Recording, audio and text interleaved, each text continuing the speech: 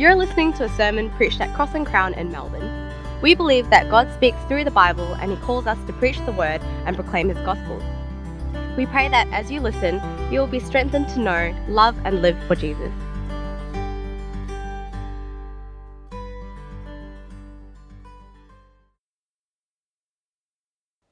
Almighty God, we repent of our sin against you, of rejecting your words, of seizing your glory. Open our eyes to see the depths of our sin and the heights of your mercy. Humble us, we pray, for Jesus' sake. Amen. Well, last week we began our journey through the story of God, didn't we? And in Genesis 1, we saw a vision of the world as it was always meant to be. God as the author of history. This world as the arena of His glory. And us, His servants, His people, His actors, made in His image to rule and enjoy this world. This is the world as God created it. God's people, living in God's kingdom, with God as their King. It's a world where all of us are singing from the same song sheet, where all of us are reading from the same script as such. It's a world free from disaster, disease, and death. This is a world which God looked at and said, "It is very good indeed."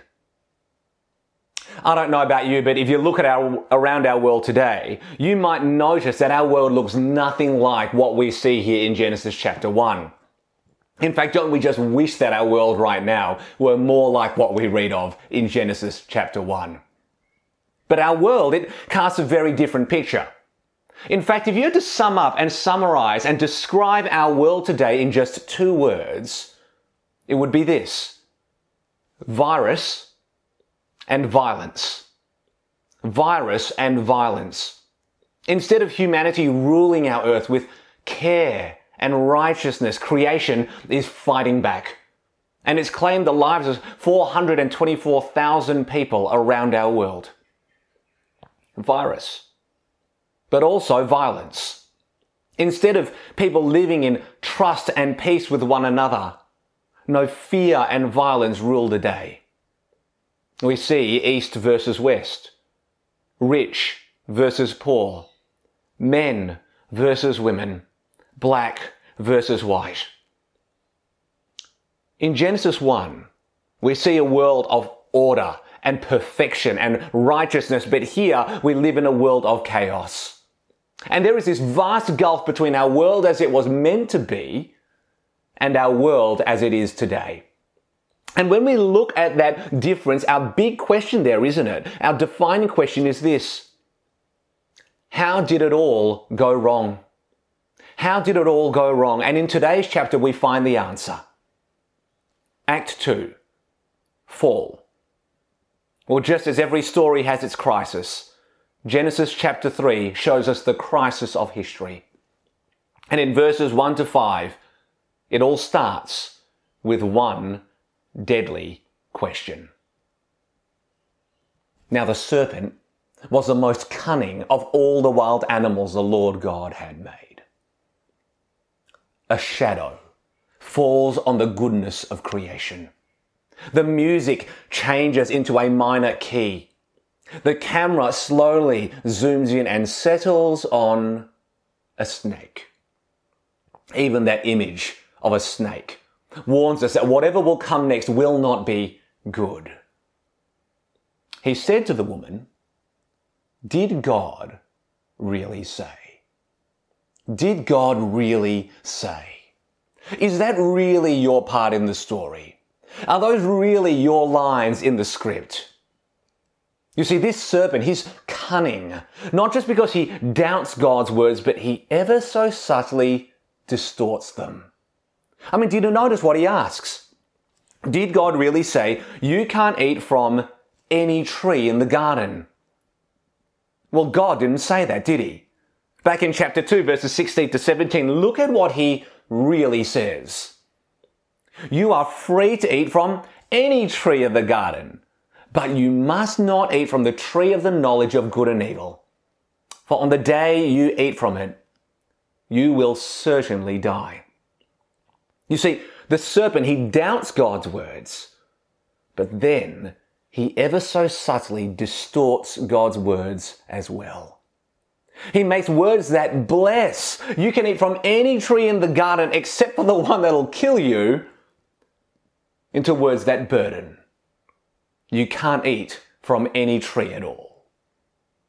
And with that simple but deadly question, the woman wavers. Her resolve weakens. And now, she too distorts God's words. Just look, we may eat the fruit from the trees in the garden, but about the fruit of the tree in the middle of the garden, God said, you must not eat it or touch it, or you will die. But God never said you must not touch it. He only said you must not eat it. No, the woman wavers. Her trust in her author is shaken by that one deadly question. And then suddenly, in verse 4, the serpent, he rears his head and he strikes. No, you will not die. In fact, God knows that when you eat it, your eyes will be opened and you will be like God, knowing good and evil. The serpent doubts God's words. He distorts God's words.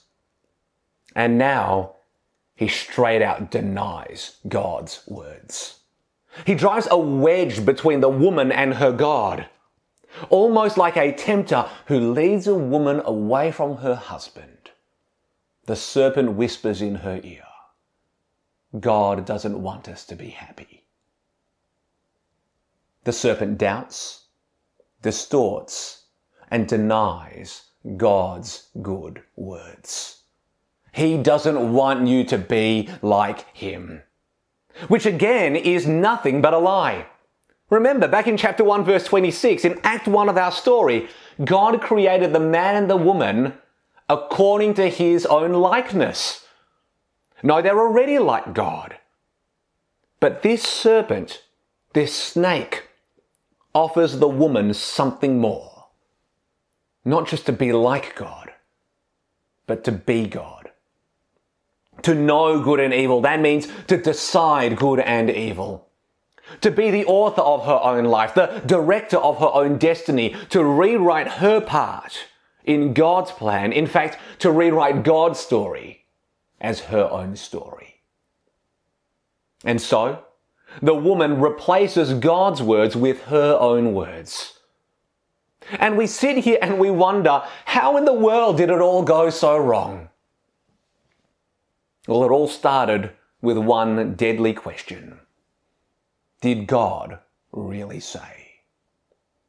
You see, friends, every sin begins with doubting, distorting, and denying God's good words. And I don't know about you, but we can see that pattern run thick through our lives, can't we? Just imagine that woman in a relationship with a non-Christian man. She knows that she should only marry within the people of God, that is God's best for her. But little by little, step by step, she doubts, distorts, and eventually she even denies God's good words. Why? All so she can marry the man. It starts by doubting, did God really say that I should only marry another believer? Well, yes. But just like the woman in Genesis, this woman wavers. She doubts. But like so many of us, her problem is not just that she doubts God's words, but she hardly knows them at all. You see, friends, if we don't know God's words, we'll never know God's goodness. And if we never know God's goodness, then his words will be all burden and no blessing. Just imagine the woman then moves on from doubting God's words to distorting God's words. And we all do this, don't we? She says to herself, but Adam, God commands us to love one another. And I love him. Surely God can't be against that. But all she's doing, and all we do, is redefine God's love. We distort the love of Christ into the love of self. And in the end, she simply ends up denying God's words. Now, have you ever wondered, why is it that God calls us to marry within His people? Why is it that God calls us to avoid sin altogether? Well, it's for exactly the same reason that He told the man, don't eat from that tree. Because on the day you eat from it, you will certainly die. But instead of trusting God's words, you and I, we too often fall for the serpent's lie, don't we? You will not die. No, friends, we indulge in sin because so often we do not realize its cost. We think to ourselves, how bad can it possibly be? So the woman goes ahead and marries the unbeliever. Or we feed sins of our own. We indulge in pornography. We worship our marriage, our career, or our security, all without realizing that in the end, we will certainly die.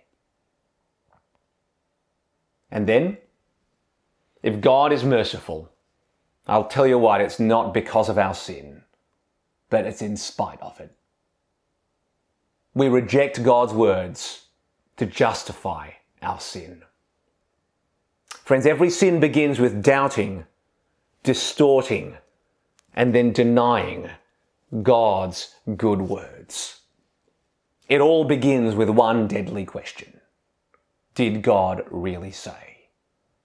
And that deadly question leads to a deadly action. Look at me at verse 6. The woman she sees that the tree is good for food and delightful to look at, and that it is desirable for obtaining wisdom. And so, in a simple act that will change history forever, she reaches out, takes the fruit, and eats it. This is the moment in the story where the crime is committed, where the killing blow is dealt. In a desire to be not just like God, but to be God herself, the woman grasps the fruit. She snatches the pen. She seizes God's glory. She thinks that she is a better author than God, so she tears up her part in His story. Sin is both rejecting God's word and seizing God's glory. Now, all this while, you might be wondering to yourself, Adam, where's Adam? Where's the man been this whole time? Has he just gone MIA? All the while the serpent is tempting his wife. Well, verse 6 tells us exactly where he's been. He's been right there all along. Present, but passive. Lingering, but not leading. Instead of leading his wife to represent God on the stage of this world, no, this man abdicates his leadership and he fails his wife. And so in verse 6, the author simply says, and he ate it. And it's as if in that one bite, Adam seals the fate of humanity. Sin began with one deadly question, and it's now committed and sealed with one deadly action. And in that act, everything changes. Look at verse 7. Then the eyes of both of them were open, and they knew that they were naked. You know, before sin entered the world, the man and his wife, they were naked yet felt no shame. It's beautiful. They were fully vulnerable with one another. They saw each other just as God had created them, and they had nothing to hide. But now, they see each other not as God had created them, but as sin had corrupted them. For the first time in their lives, the man and his wife have something to hide. For the first time in their lives, they feel shame. I wonder, what do you do or what do you feel when you fall deeply into sin? When we've done something that leaves us feeling so embarrassed and so ashamed. Surely then our greatest fear, right, is that someone else might just find out. We might be caught out and someone will see us then for who we really are. They'll see us for what we've really done. And so we cover our sin. We hide our shame. And that's exactly what the man and his wife do in verse 7. They sew fig leaves together and make coverings for themselves. You see, friends, this is the moment when shame entered our world. The scene now shifts. And it's verse 8. And God, it's beautiful, intimate, and ironic. He comes walking in the garden at the time of the evening breeze. It's as if God's just on his casual afternoon stroll in his garden to visit his people. It's beautiful. It's intimate. It shows that there's nothing between God and his people.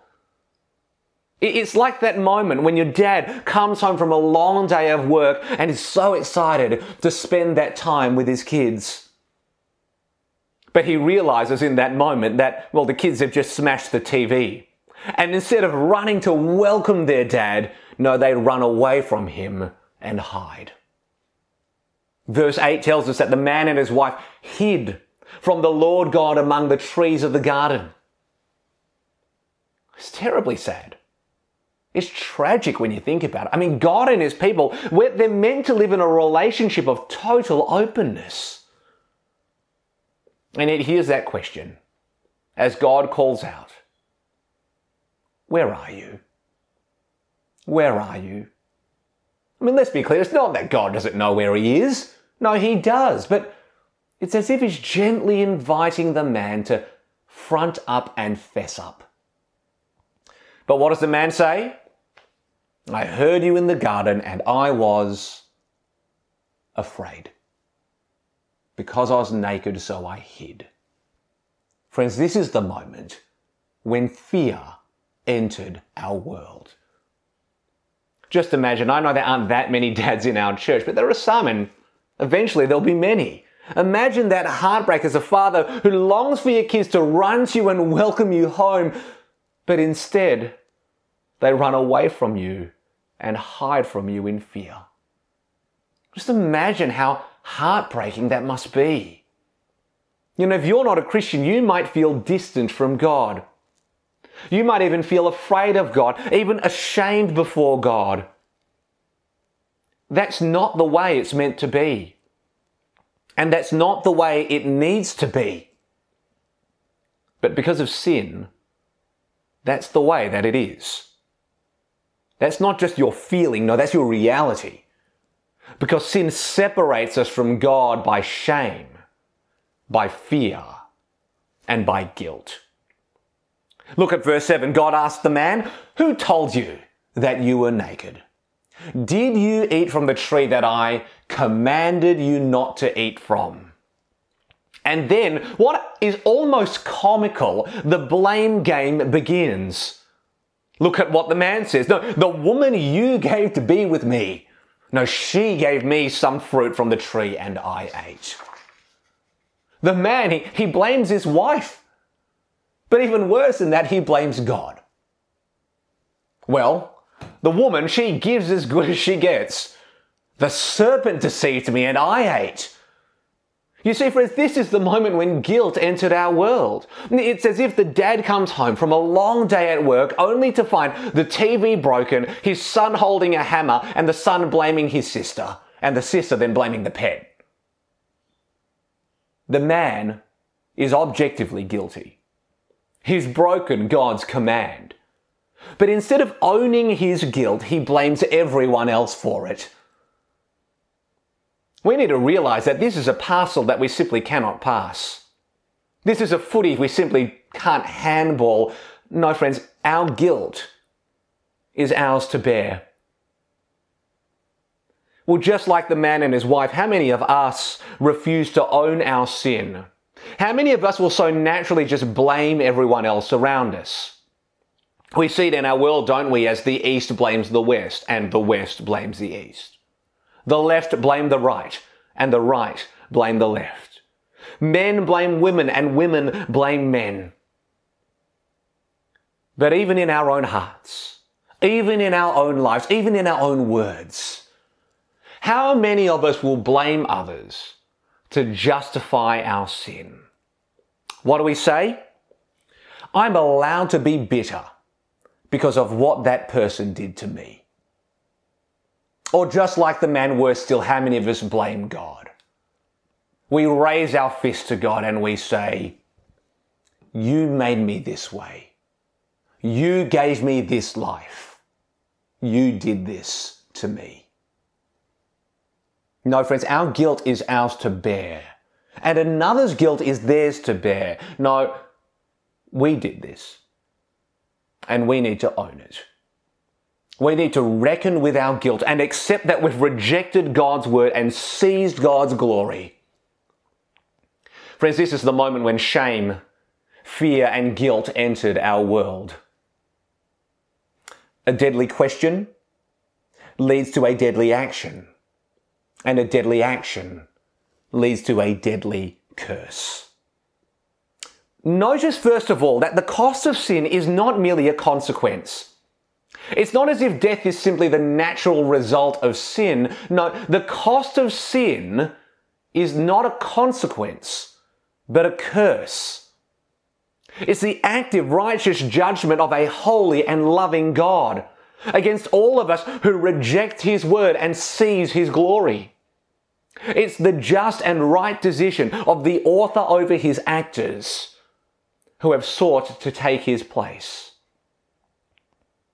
We need to accept this, that the God who created this world in love is the God who curses this world in wrath. In fact, it's because He's our creator that only He can be our judge.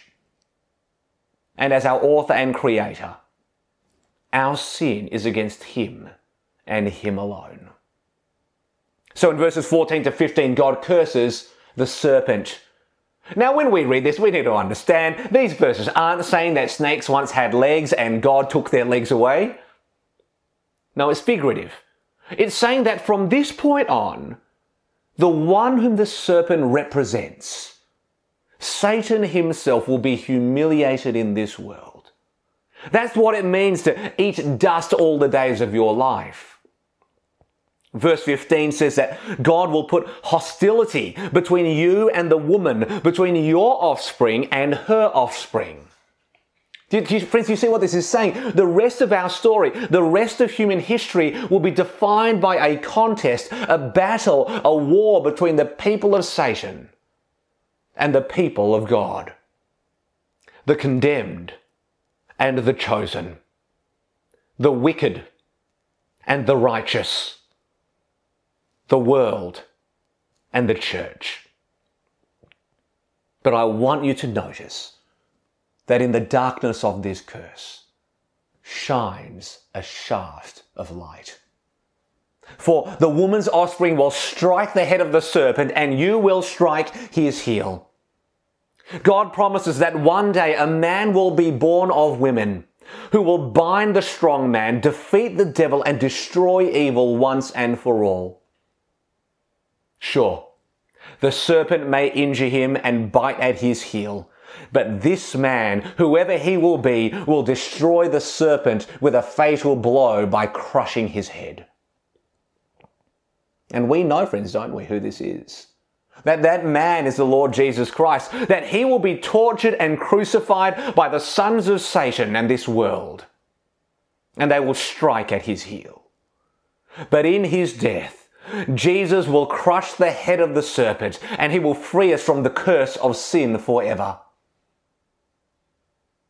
But that act in this story is not yet come.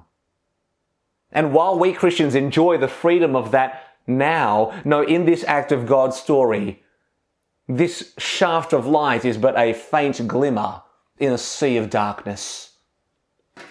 And through the rest of the Bible, we will witness this perennial struggle between the seed and the woman, the seed of the serpent and the seed of the woman, the people of God and the people of this world. Secondly, in verse 16, God curses the woman. The joyful act of childbearing unique to the woman is now cursed to be painful. And instead of the woman helping her husband in humility and the man leading his wife in love, her desire will be for her husband, that is, for his position, his leadership, yet he will rule over her. Friends, you see that sin separates God and us. It separates men and women. Brothers, you need to hear this. God created husbands to lead their wives in sacrificial love. And sisters, you need to hear this, that wives, God has created to help their husbands in humble submission. But have you noticed that so often it doesn't pan out that way? Men have this tendency to either abdicate their leadership like Adam or abuse their leadership in harshness and control. And women will either assert their power over their husbands like Eve or acquiesce to his poor leadership and fail to help him at all. No, this battle between men and women is actually not fundamentally about fighting for one sex's equality at the other sex's expense. No, it's all about sin. Finally, God curses the man. In verses 17 to 19, the man is judged because he listened to his wife. He failed to lead her in love, but instead he was led by her into sin. The very task of ruling this earth and representing God in this world is now cursed, and just like childbearing, it is now painful. Instead of bearing fruit, the earth bears thorns and thistles. I mean, think about this. Work was created by God back in Genesis 1, before sin entered the world. Work is good. And there was a time where it was free from pain, toil, and exhaustion. But now, because of sin, even our work is cursed. Engineers build bridges that will one day fall. Bankers invest money that is lost as quickly as it is found. Teachers teach students who forget the next day. And doctors heal patients who will one day die. You see, all of our work is a mix of the creation and the curse, isn't it? God created us to work, and friends, I need you to know that your work is good and it honors God. But your work is also cursed, which means in this life it will never be everything that God created it to be. And so, we find the ultimate curse on humanity in verse 19. For you are dust, and to dust you will return. You see, friends, all of us will one day die. And death entered the world right here in Genesis 3. Romans 5 verse 12 says, therefore, just as sin entered the world through one man and death through sin, in this way death spread to all people because all sinned. How did it all go so wrong? One man sinned, so one man died. All men sin, so all men die. What's true of the man and what's true of the woman is true of us all, isn't it? All of us have rejected God's word. All of us have seized God's glory. All of us live with shame, with fear, and with guilt. And all of us, without exception, live under the curse of death. And yet, for some unfathomable reason, in verse 21 we find a poignant and intimate moment. God clothes the man and the woman. He covers their shame. It's an act of unnecessary kindness that even in the midst of judgment, this God shows mercy. And so, friends, we arrive at the end of Act 2, fall. And this scene ends with a vivid picture of the greatest cost of sin. The man and the woman are cast out from God's presence. They are sent away from the tree of life, which, if they eat from it, it will allow them to live forever. But how can they live forever with a God whose words they've rejected and whose glory they've seized? And so God cast them out, away from life and away from himself. You see, at the heart of it all, sin separates us from God and it separates us from each other. Sin distorts, disorders, and destroys God's good world. Where there is peace, it sows hostility.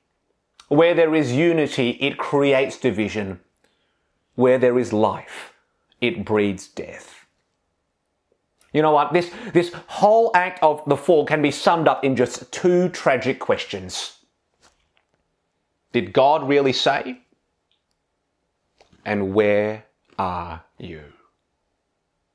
The first question, it tells us the cause of sin, doesn't it? We doubt, distort, and deny God's good words. We ask, did God really say? And the second question tells us the great cost of sin. Separation from the God of life. Where are you? Act 1. God created a good world for his people to rule and enjoy. Act 2. God's people reject his word and seize his glory. Let's pray. Almighty God, we repent of our sin against you, of rejecting your words and seizing your glory. Open our eyes to see the depths of our sin and the heights of your mercy. Humble us, we pray, for Jesus' sake. Amen.